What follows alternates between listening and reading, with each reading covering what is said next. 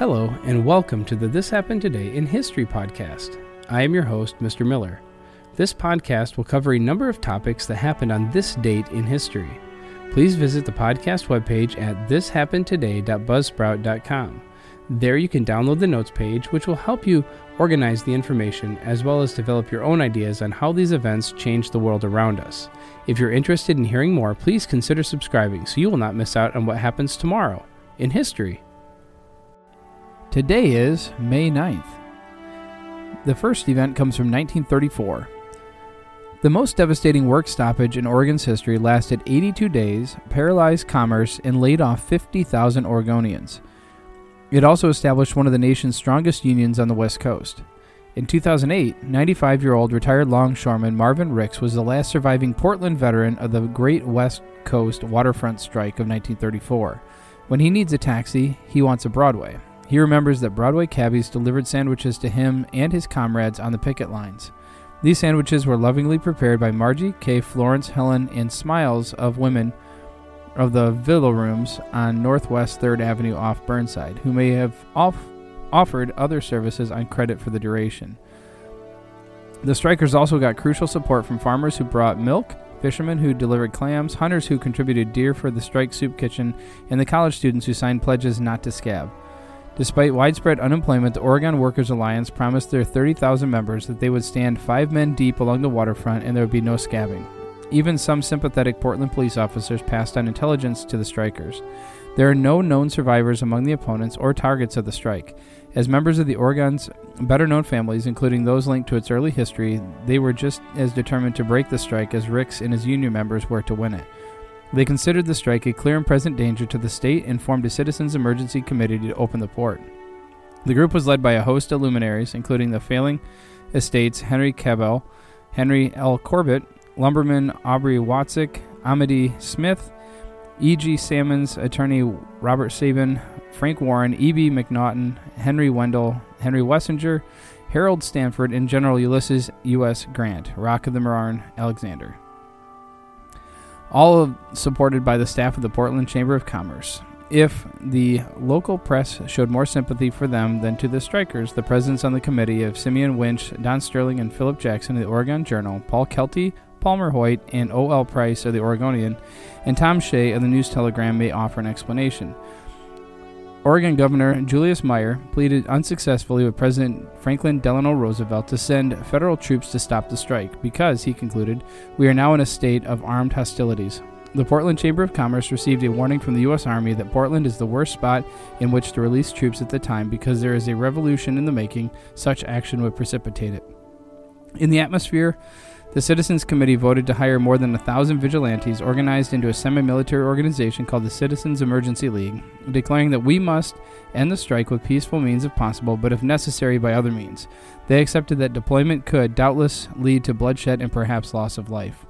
And there was bloodshed and loss of life. Hired strikebreakers were housed in the Admiral Evans, which the strikers attacked and cut loose to drift into the Broadway Bridge. Police escorted a train to Terminal 4 in St. John's, fired on the strikers, wounded 4 of them in what became known as Bloody Wednesday. The strikers' Navy plied the waterfront armed with slingshots to discourage strikebreakers. Vigilantes fired on cars carrying New York Senator Robert Wagner, sent by President Roosevelt to mediate the strike.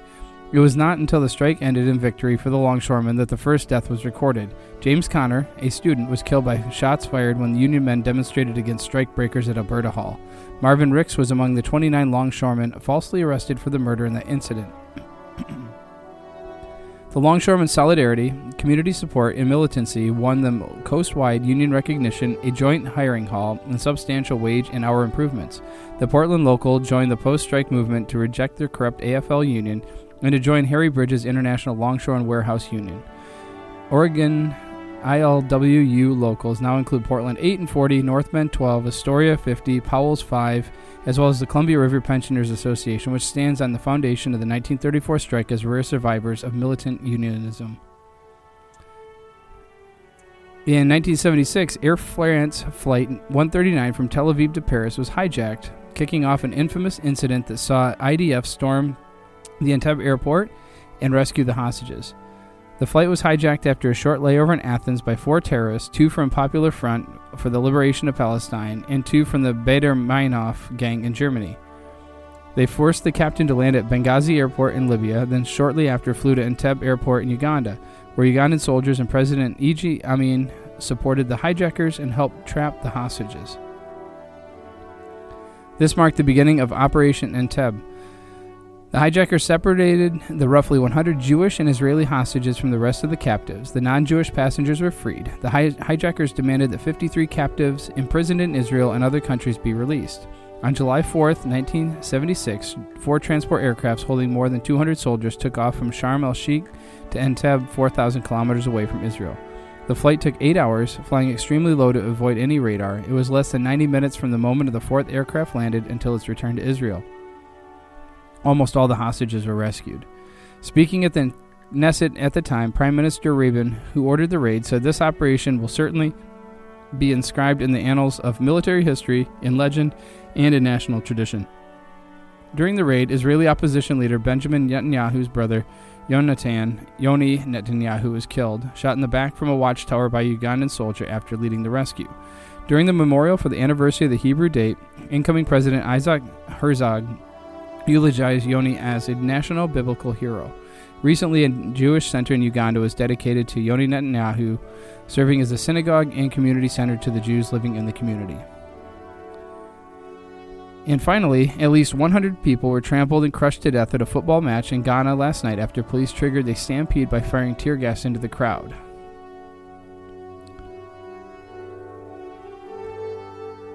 The match in the capital, Accra, turned violent when fans began hurling objects onto the field.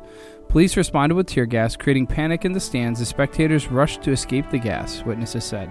Witnesses reported that the home team, Hearts of Oak, was leading 2-1 against Asante Kotoko with 5 minutes left to play when Asante supporters began throwing bottles and chairs onto the field.